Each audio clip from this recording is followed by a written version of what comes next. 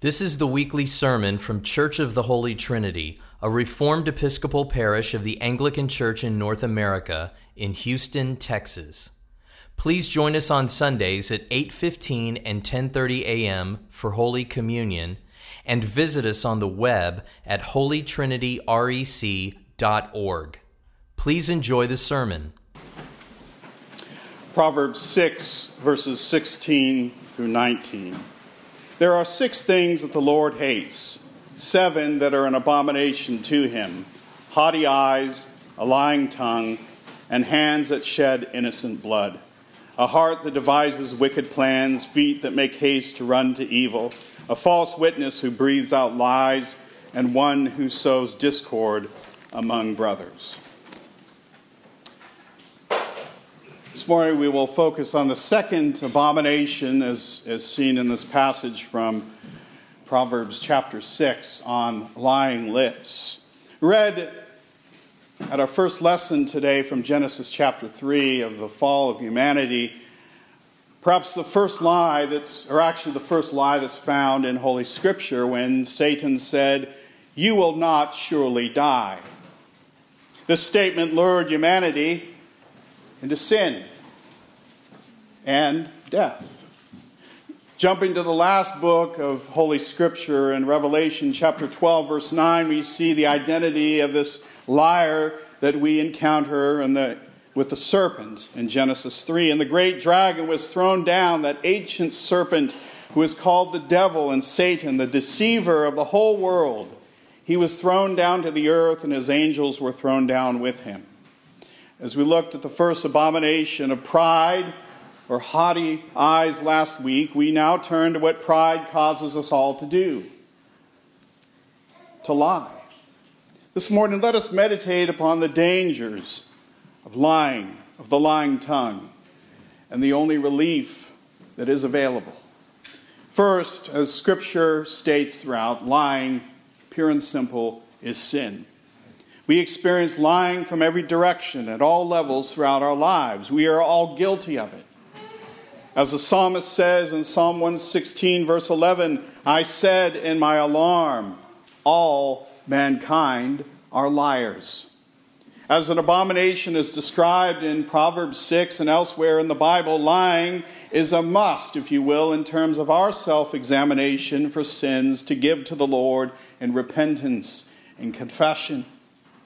As Jesus stated in John chapter 8, verse 44, about the liar, "You are of your father, the devil, and your will is to do your father's desires. He was a murderer from the beginning and has nothing to do with the truth, because there is no truth in him." The lie in the garden, that "you shall not surely die," had the intent of murder behind it. This is why lying on every level is so insidious. Whether on the small scale or the national scale, lying eventually kills. We could look at any dictatorship or tyranny in history as embellished with a foundation of lies.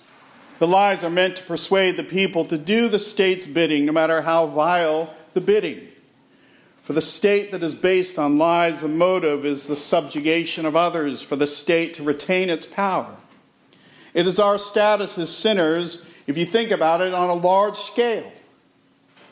Even in the democratically elected governments that we are used to, we often become disillusioned with lying from our government officials. Once Governor of California, George Deukmejian, made this statement. He said, "The difference between golf and government, that is, in golf, you can't improve your lie." It does not matter where we turn. Lying is part of the equation for us as fallen humanity, from the government to the individual. As humans, we deal with lies in 2 ways in life: to lie in response, or to turn to Jesus Christ in faith and repentance and dependence. This is why the constant cry of God's people from the fall, as we read in Genesis 3, until the coming of Jesus, was deliverance from falsehood. As the psalmist states in chapter 31, verse 18 of the Psalms, "Let the lying lips be mute, which speak insolently against the righteous in pride. and contempt. And further in Psalm 120 verse 3, deliver me, O Lord, from lying lips, from a deceitful tongue. When people speak out of pride and contempt against others, it is part of sinful human nature to use lies. It is the manifestation of the promise in Genesis chapter 3 verse 15, I will put enmity between you and the woman, between your offspring and her offspring. We see this fight throughout Scripture, culminating with the temptation of Jesus in the wilderness by the tempter, by Satan. This time, though, in the wilderness, it's represented in terms of the world that has been turned desolate from Satan's first successful temptation. Now Jesus enters the territory of Satan's desolation to reject his lies with his truth, setting his path to restore humanity and the world. In telling Satan to be gone, Jesus then is comforted by the angels and then goes forth to enter this promised land, to conquer it, if you will, by his mercy, his grace, and his truth without sin. No matter how much we try to fight falsehood in ourselves or in others, it only finds resolution in the gracious truth of God in Christ to forgive us in his finished work. Ultimately, the sin of lying finds defeat through how Jesus dealt with the unruly tongues of humanity, bringing us to our last point. In dealing with the tongue, we must first briefly outline the dangers of how the tongue is corrupted, how it becomes a tool to spew the lies of the enemy. Proverbs 18:21, death and life are in the power of the tongue. And in James 3, 5, and 6, it provides an example for us to heed in terms of the propensity to sin in all of us with our lips. So also the tongue is a small member, yet it boasts of great things. How great a forest is set ablaze by such a small fire. And the tongue is a fire, a world of unrighteousness. The tongue is set among our members, staining the whole body, setting on fire the entire course of life, and set on fire by hell. Verse 8 speaks further of this truth of our condition. But no human being can tame the tongue. It is a restless evil, full of deadly poison. There's no wiggle room here in terms of finding a way to work out of this problem with our tongues, with this problem in terms of our sin nature. This all comes from the heart of sinful humanity. As Proverbs 20 verse 9 reminds us, who can say, I have made my heart pure. I am clean from my sin. The simple answer is that self-heart cleansing is impossible. Jesus speaks more to our hopeless condition in Matthew 15. But what comes out of the mouth proceeds from the heart, and this defiles a person. For out of the heart come evil thoughts, murder, adultery, sexual immorality, theft, false witness, slander. Jesus was stating this against the religious elite of his day that thought external purity in terms of ceremonial washing of hands and so forth was all that mattered. We often resort to this sort of window dressing religion of self-help as an excuse not to deal with our own hearts. The foundation of our issues, that we are sinful from the very core of our being, can only be rescued from outside ourselves through Christ. The only remedy to our sinful tongues, to our hardened hearts, is of course the grace of God in Jesus Christ, his finished work on the cross, his resurrection. The world, the flesh, and the devil seeks to tell the lie that we can clean ourselves through whatever means we desire. This was part of the lie in the Garden of Eden, that Satan said this in verse 5 of Genesis 3. For God knows that when you eat it, your eyes will be opened, and you will be like God, knowing good and evil. Satan wants us to think that we are like God, that we are gods, that we can know good and evil. In the end, this means we in our sin twist the truth through our own lies to be what we want it to be. The result to this, when we encounter problems with ourselves and others we do not like, is to undertake sinful solutions. This cleaning is not cleaning at all, but lies layered upon lies that ultimately kill us spiritually and physically. Our only hope, of course, is Christ as our second Adam, living perfectly in every manner to fulfill the law where we have all failed. He became the unblemished sacrifice to pay for our sins of the tongue, for our lying. As Hebrews chapter 4, verses 15 and 16 remind us, for we do not have a high priest who is unable to sympathize with our weaknesses, but one who in every respect has been tempted as we are, yet without sin. Let us then, with confidence, draw near to the throne of grace, that we may receive mercy and grace to find in help of time of need. The old lie of Satan that we had to save ourselves is abolished with the free gift of God's love that gives eternal life, eternal rest. The rest for our souls does not sit in how well we are doing in terms of our good works. If we try this, we will wear ourselves out. The rest for our souls resides in the perfection of Christ in every detail of his life, culminating in his death for us that had no hope of ever taming our tongues or softening our own hearts. He alone has this power to save. As the prophet Ezekiel stated in chapter 11, verses 19 and 20 of his prophecy, I will give them one heart, and a new spirit I will put within them. I will remove the heart of stone from their flesh and give them a heart of flesh, that they may walk in my statutes and keep my rules and obey them. And they shall be my people, and I will be their God. By the death of Jesus at the cross, the serpent's head was bruised, was crushed. Jesus forever silenced the power of Satan's tongue. He forever gave us the antidote to the poison of lying lips by his death, by his resurrection, by his ascension, and his people that he softens throughout their lives through sanctification.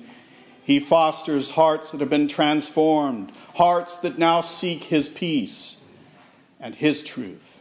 He fosters in us hearts that are forbearing with each other, that are forgiving, that are patient, that are ever looking to God through the Spirit and making it through in his grace while dealing with sinners and our own sin. God does this through the Holy Spirit and the church. He teaches us to know the truth of Jesus Christ from the lies of this world, from the lies of the flesh, from the lies of the devil. God alone, in his word through the Holy Spirit, indwelling all of us as his believers, does as we read today in Psalm 86, verse 11. Teach me your way, O Lord, that I may walk in your truth. Unite my heart to fear your name. Teaching is tied to the softened heart that is united to Jesus Christ to fear God and to then live. For people that handle money every day, such as bank tellers, the way they're trained to spot counterfeit currency is to feel and to look at the official notes all day long. In this mundane practice of knowing true money from false money, spotting something off becomes second nature.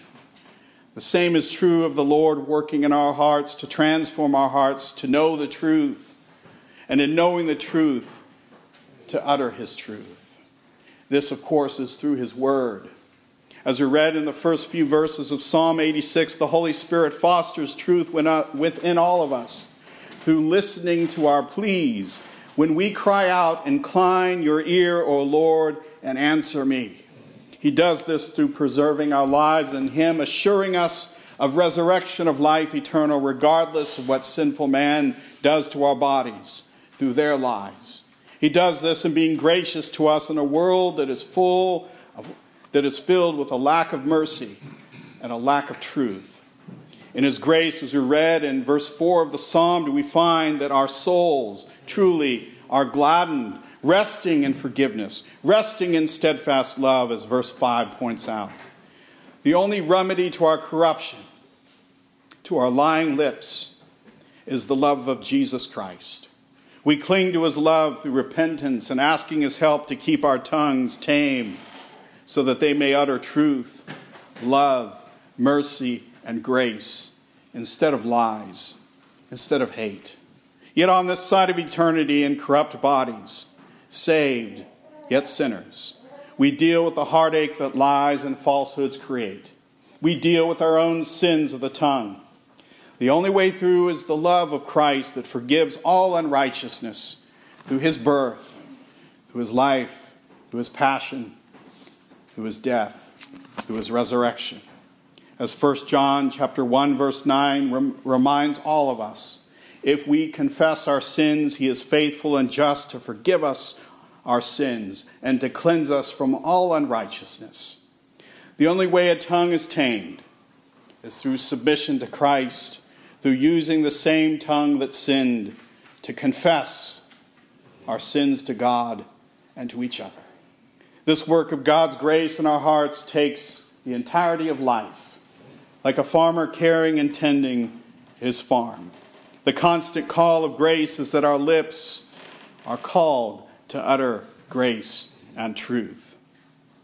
As 1 Peter chapter 3 verse 10 reminds us, let him keep his tongue from evil and his lips from spreading deceit. Grace works out not only in reminding us of the truth through what is forbidden. It fills the void caused by renouncing sin through repentance with his holy word, his love in our words and actions. Even in the tense moments when the world advocates lying, when the world advocates falsehood, the Holy Spirit cultivates the following that we are reminded of in 1 Peter chapter 3, verse 15. But in your hearts honor Christ the Lord as holy, always being prepared to make a defense to anyone who asks you for a reason for the hope that is in you, yet do it with gentleness and respect.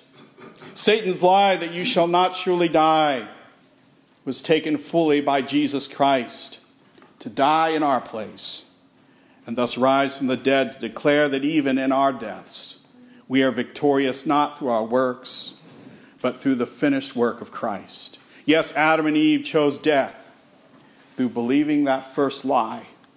In Jesus, we have the second Adam that rejected that lie, leading to death by dying, so that we might live in his kingdom forever as his children, saved from the destruction wrought by our rebellious and lying nature. To believe in Jesus is to reject the lie of Satan through embracing his truth, the truth in Christ alone. As 1 John 5:10 reminds us, whoever believes in the Son of God has the testimony in himself. Whoever does not believe God has made him a liar, because he has not believed in the testimony that God is borne concerning his Son. Let us submit to our Lord daily in the important work he does in taming our tongues through his love, through his grace, enabling us to repent where we have sinned and to embrace his forgiveness, so that we may love God and love one another in word and deed. Amen.